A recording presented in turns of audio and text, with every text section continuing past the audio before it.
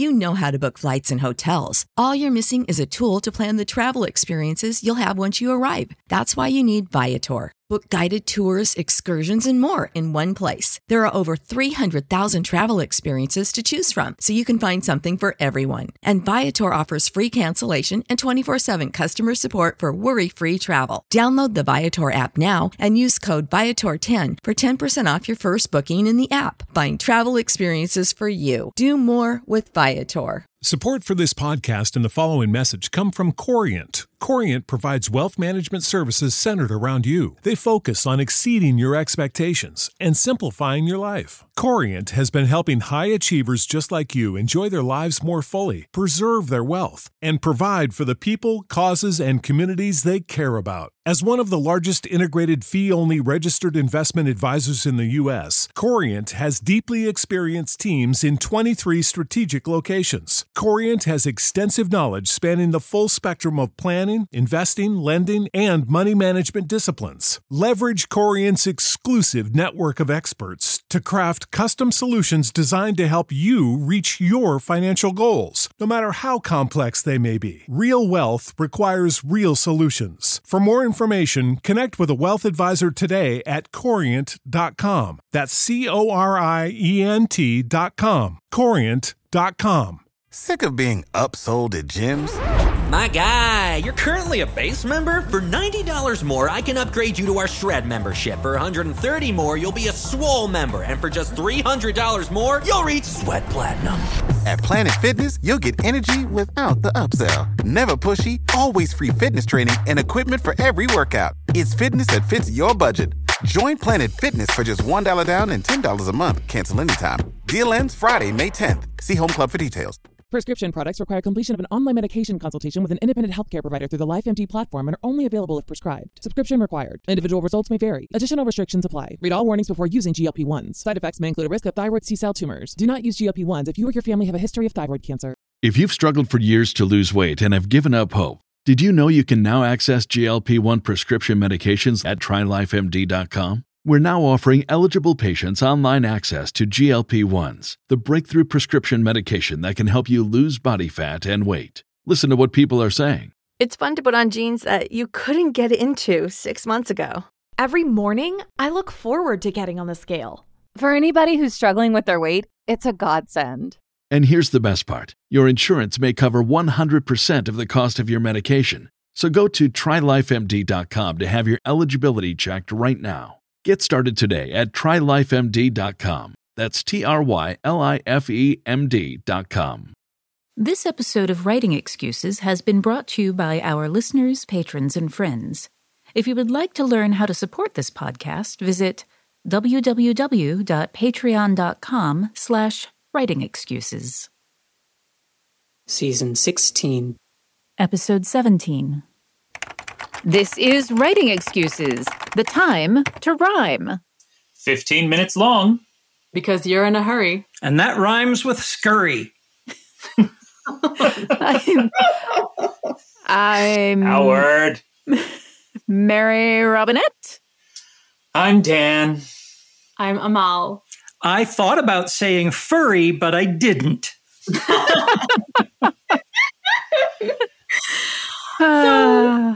Thank you, Howard, for this brilliant demonstration of rhyme's capacity to surprise, to be playful, to do all sorts of and also things. In the outline, you're about to talk about rhyme as a failure mode. So yes, good demonstration of that as well. We appreciate that always, Howard. I have spent a solid 12 years here at Writing Excuses, being the exemplar of failure modes. You're my favorite. Dan is also my favorite, and so is Mel. You're all my favorites. Oh, thank you. So the thing about rhyme is that even though obviously everything about this thus far has been delightful, rhyme is so often kind of, pointed to as an example of how poetry is bad, right? That there's something kind of embarrassing about rhyme. It gets sorted into a sort of juvenile atmosphere. We think of nursery rhymes. We think of poetry as being for children if it is rhyme forward, if there's a lot of rhyming in it. We've developed a kind of assumption of rhyme as something essentially immature. And I think that is sort of borne out or supported by the fact that English, the language we are speaking on this podcast, is a rhyme poor language. So what that means is we don't have a ton of words that rhyme with each other the way that Latinate languages do, for instance, where you have whole grammatical modes that just make it so that you can have the same rhyme and a rich rhyme for that matter, like a multisyllabic rhyme happening at the end of a word, right? Yeah, when I lived in Mexico and was teaching English to some people, this group of teenagers was astonished, like slack-jawed, wide-eyed, shocked that English could rhyme. It had never occurred to them that that was a possibility, because in Spanish, the opportunities for rhyme are so much more present. Mm-hmm. Though at the same time, I kind of want to push back a little bit on the idea that rhyme is seen as juvenile. And I think that attitude comes from an academic side. Because if you look at poetry as it exists kind of for the average American, you know, the foreword that your aunt sends to you on Facebook and that sort of thing, the average Westerner, I should say, it's replete with rhyme. Rhyme is everywhere. When the typical person sits down to write a poem, more often than not, they're going to put rhyme into it. But I think that's exactly what Amal is saying, is that because it is something that is accessible and is not used well frequently. Yes. That it is often seen as, you know, that it's a stage that poetry goes through, and then you mature and cast off these constraints, and then your poetry can live. This is basically exactly what I mean. And I think that this is so not to contradict your point, Dan, I think that's exactly true. Rhyme tends to stand in for a broader understanding of form. So what we were talking about in the last couple of episodes about ways to structure poetry, I think that a lot of people only ever learn one way that poetry looks. And that way is that it has rhyme. If you're lucky, it has a rhyme scheme or meter, which is not always part of that received idea of what a poem looks like, as evidenced by numerous Hallmark cards that do not scan and stuff, but nevertheless have a rhyme. And there is a received idea that, that language is elevated thereby as well. I think those two things exist at the same time, that rhyme is something that you do with like children's verse or things that are aimed at kids, but it's also what you have in a Hallmark card when you want to kind of, pretty up the sentiment of the thing that you are sending. If you rhyme it's a little bit more effort that has been put in there or something. I think one of the problems with rhyme, and a problem, but simultaneously it's a strength, is that a single rhyme, whether it's an internal rhyme or an end of line rhyme or something, functions to the listener, to the reader, as a promise of more rhyming. Mm-hmm. And if it's not there, then you were maybe you were writing prose and you had an accidental rhyme and now it feels weird. Mm-hmm. Or if it's not there in your poem, maybe the promise of the rhyme was subverted and you had a bunch of things that almost rhymed and you've now delivered a different sort of experience. Mm-hmm. But that thought that when a rhyme happens, it calls attention to itself, not just in a way to say, I'm important, but in a way to say, and you should expect me to bring all my friends to the party too. Yes, that is a really, really good point. It sets up an expectation. And similarly, this is to come back to the way that we were talking about repetition before as well. When you have unintentional repetition, it strikes your attention in an awkward way. You go, oh, wait, You just use that word, especially if it's repetition of, a particularly noticeable word. Mm-hmm. You use a word like scintillate twice in 3 sentences, that is maybe a mistake, and you should think about that and maybe revise it. But with rhyme, it's a similar sort of thing. There are so many ways to fail at doing rhyme because it entails a whole nexus of variables. You are setting up an expectation for something that's quite difficult to do. And because of this, I want to kind of compare rhyme to another thing that is very difficult to do, but that we have a very heightened expectation of, which is makeup. I want to talk about, essentially, rhyme is artifice, right? Rhyme does not occur supernaturally in English. So there's a sense of the artificial whenever we deploy it. There's that sense of like, we're calling attention to something. Notice this thing. Makeup is something also artificial. It is artifice that we are using to a variety of different effects. You can use makeup unobtrusively to sort of, without calling attention to it, highlight features of your face that you want to emphasize or de-emphasize others, right? So you can either use it that way, or you can give yourself a bold red lip and smoky eyes, right?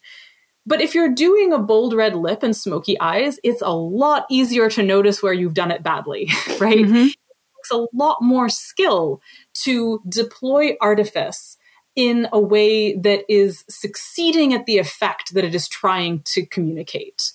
So I want to think of rhyme as a bold red lip and smoky eyes. And to think about, like, when you are using it in your poem, when is it going to be appropriate to be like that? And when is it not? When do you want to put in that much effort, essentially, to be seen in this way, when you could put in a lot less effort to achieve the same effect, for instance? So in order to talk about this, actually, I'm going to talk about that a little bit more later. Probably we want to pause here for our book of the week. Yes, I was going to let you go because I was like, this is really interesting and I'm taking notes. But hey, writers, are you thinking about learning a new language? I think exploring the world, experiencing other cultures, and being able to communicate with people outside your everyday experience lets you create richer, better stories. A great way to do that is with Rosetta Stone, a trusted expert for over 30 years with millions of users and 25 languages offered. They use an immersive technique which leads to fast language acquisition. It's an intuitive process that helps you really learn to speak, listen, and most of all, think in the language you're trying to learn. They also feature true accent speech recognition technology that gives you feedback on your pronunciation. It's like having a voice coach in your home. Learn at home or on the go with a desktop and mobile app that let you download and access lessons even when you're offline. And it's an amazing value. A lifetime membership gives you access to all 25 languages, including Spanish, French, Italian, German, Japanese, and, of course, Korean. Don't put off learning that language. There's no better time than right now to get started. For a very limited time, Writing Excuses listeners can get Rosetta Stone's lifetime membership for 50% off. Visit rosettastone.com/today. That's 50% off unlimited access to 25 language courses for the rest of your life. Redeem your 50% off at rosettastone.com/today. Sick of being upsold at gyms? My guy, you're currently a base member. For $90 more, I can upgrade you to our Shred membership. For $130 more, you'll be a Swole member. And for just $300 more, you'll reach Sweat Platinum. At Planet Fitness, you'll get energy without the upsell. Never pushy, always free fitness training and equipment for every workout. It's fitness that fits your budget. Join Planet Fitness for just $1 down and $10 a month. Cancel anytime. Deal ends Friday, May 10th. See Home Club for details. When you need mealtime inspiration, it's worth shopping Kroger, where you'll find over 30,000 mouth-watering choices that excite your inner foodie. And no matter what tasty choice you make, you'll enjoy our everyday low prices, plus extra ways to save, like digital coupons worth over $600 each week. You can also save up to $1 off per gallon at the pump with fuel points. More savings and more inspiring flavors make shopping Kroger worth it every time. Kroger, fresh for everyone. Fuel restrictions apply. It is, in fact, time for our book of the week. And I want to talk to you about The Forever Sea by Joshua Philip Johnson. This is a debut novel, and it's a book in which I am going to promise you that you will get pirates and high sea adventure, except that the sea is a massive, massive prairie that you can sink into. And there is magic, there's coming of age, there's, adventure, but it is such a beautiful, evocative landscape.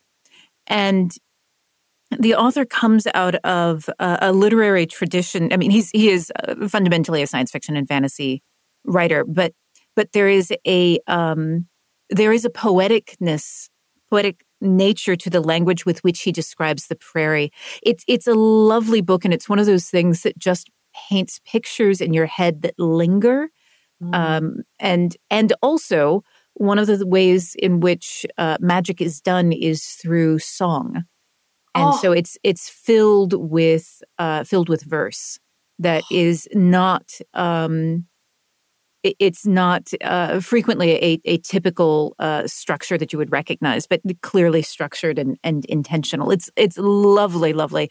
Highly recommend this book, The Forever Sea by Joshua Philip Johnson.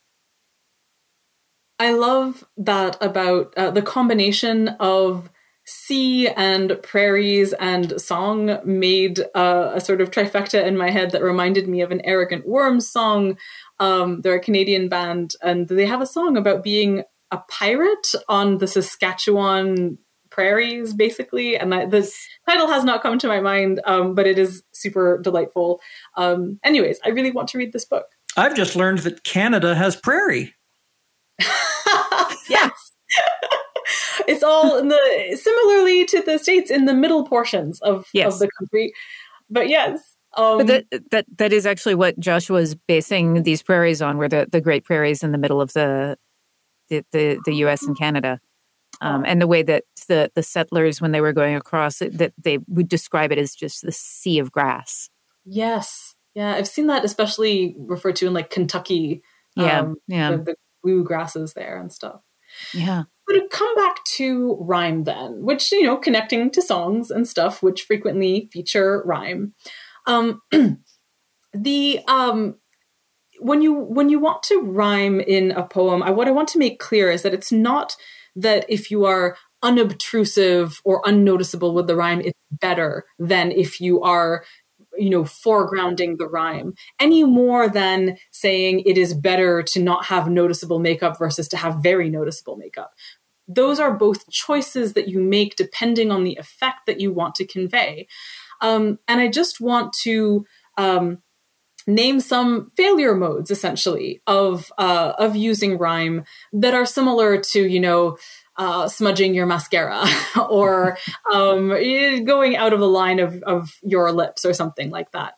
So rhyme, when it's used as like the be-all end-all of something, often misses a number of cues. And usually the way to fix any of the problems that I'm going to name is to read the thing out loud, which is a way of solving myriad problems. And I'm sure that you've all talked about this a number of times on previous episodes.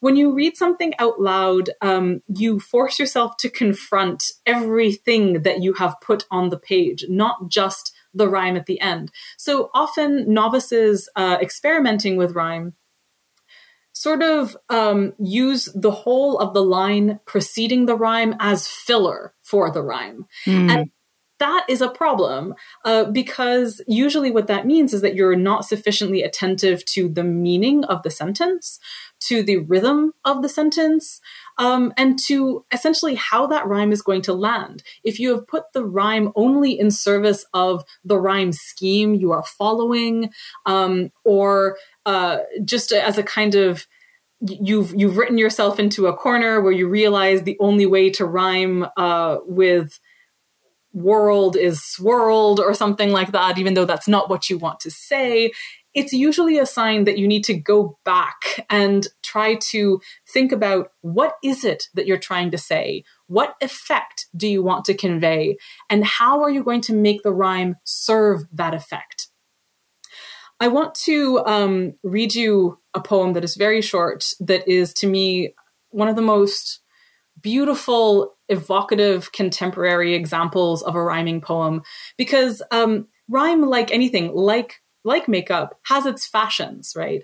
And things fall in and out of fashion with writing all the time. Rhyme fell out of fashion in the 17th century, where when Milton wrote Paradise Lost, and wrote a gigantic epic that was unrhymed, that was, taking a certain stance in a certain taste, in a certain fashion. And rhyme has come in and out of those fashions in a lot of ways since. But there is this one poem that is very explicitly foregrounding its rhymes. It is a poem where you cannot ignore the rhymes. They are absolutely there and part of it. But it's also quiet and moving and generous and beautiful. And it's you may very well have encountered it because it often turns up on Instagram. It's called The Orange by Wendy Cope. And I'm just going to read it to you. At lunchtime, I bought a huge orange. The size of it made us all laugh. I peeled it and shared it with Robert and Dave. They got quarters and I had a half. And that orange, it made me so happy, as ordinary things often do. Just lately, the shopping, a walk in the park. This is peace and contentment. It's new. The rest of the day was quite easy. I did all the jobs on my list and enjoyed them and had some time over. I love you. I'm glad I exist. I should also say, I should maybe have said this beforehand, this is a poem that I find almost impossible to read without crying at the end. So you'll notice the things I want to draw your attention to about this is that not only is it rhyming, it has a very sing-songy cadence. It has and it just kind of lulls you into this back and forth rhythm that seems, by virtue of being sing-songy, something a little silly, something it's a bit like a nursery rhyme. And then in the last two lines, it just becomes the most profound expression of adulthood, of the challenges of just, taking pleasure in small things and recognizing the grace of just loving someone else and loving yourself at the same time. And these are things that we're no longer used to finding in rhyming poetry. We're used to finding these instead in very sharply sculpted free verse poems and stuff. And instead, here, Wendy Cope is doing this tremendous thing with a rhyming poem, which I cannot stress enough, is titled The Orange, which is a word that you cannot rhyme in English. And one of my favorite things about this poem is that, the word orange is famously the word you can't rhyme in English. And Wendy gets around that, not by using it, never as the last word. It's right there in the last word in the first line. Gets around it by using a non-rhyme symmetry. That orange, it made me so happy, as ordinary things often do. Orange and ordinary do not rhyme, but they are absolutely paired together in a way that the words echo one another. And took the rule of you can't rhyme orange, and Wendy's like, I don't need to rhyme it. Right. And the scheme of this poem is not something like A, B, A, B. It is A, B, C, B, So the first and the third lines don't rhyme. So she has also very judiciously, used orange as the last word of a line in a line that she doesn't need to rhyme according to the schema that she has chosen. But you're absolutely right as well that when you are using rhyme in your poem as part of your effect, you don't need to use it to the exclusion of many other ways of making a sentence flow. So things like assonance and alliteration, which are also ways of drawing attention to elements of language and that are much more prevalent in English because we have a lot more of those. This is why something like Beowulf or Old English poetry in general didn't have rhyme schemes. They had schemes of alliteration that were extremely precise. So I think in the Old English, Beowulf goes, Wayland himbi warman, ratchas kunade. And is that right? No, sorry, that's not Beowulf. That's the Song of Dior. Anyway, forget I said that. But nevertheless, it has a very specific alliteration scheme instead of a rhyme scheme, and you can use those as well as rhyme in your work. Would you like a brief aside about my elementary school poetry workshop in which I learned about alliteration, and my mom had a fine moment of adulting. Oh my gosh, please. We had to write, so we had, artist in residence come, and we learned about all kinds of different things: rhyme, alliteration, I think shaped poetry, where you write the poem is in the shape of whatever it is. So yes. I did a shaped poem about my cat, and included alliteration in it, and it included the line that I love to pat my pussy. And my mom was like, maybe you want to pick a different word here. Kitty? Kitty is the same number of syllables. I'm like, no, mommy. No, it's alliteration. It has to start with the same letter. Pat my kitty does not. It has to be pat my pussy. And in hindsight, I understand the faces that she was making and the valiant effort she was making to not laugh. Oh my gosh. I was worried that the shape was going to be obscene, but no, you went to a different place. Well done. I was in third grade. No, I mean accidentally obscene. Oh, yes. No. The font changed when you printed it or something. At third grade, that would have been typewriter. You're so quaint. That was pencil on lined paper. Oh, that's so beautiful. Do you have anything else that you want to tell us, Amal, before we... oh my gosh, I feel like nothing could possibly top patting one's pussy. So I think they're just going to swiftly move into homework. Perfect, please. Yes, we have talked about limericks in previous episodes, I think. But what I want you to do for homework today is look up the limericks of Edward Lear, who was very famous for his limericks and specifically for giving them certain features of singular person from specific place and stuff like that.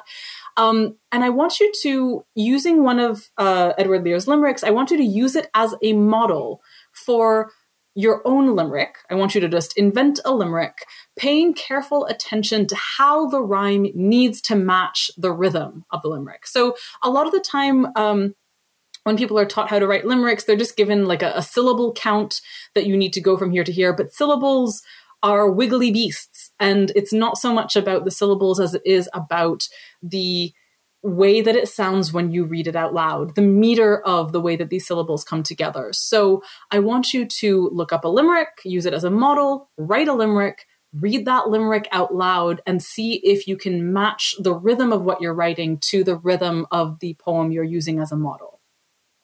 I'm going to offer people a hack for doing this, for people who are not used to dealing with meter. That one of the things you can do when you are looking at that original limerick is to put the syllables that are stressed in capitals or in bold. And when you are picking a new word to go into those places, make sure that the bold and the or capitals match up so that your stresses are hitting the right spots. That's what I did. It took me a long time to understand what meter meant. That is an excellent hack, and I am going to use it to explain this henceforth, because I'm always trying to sidestep a whole lecture on meter and having to explain what an anapest is as opposed to a pest, and it just so this is much better. That is very, very helpful.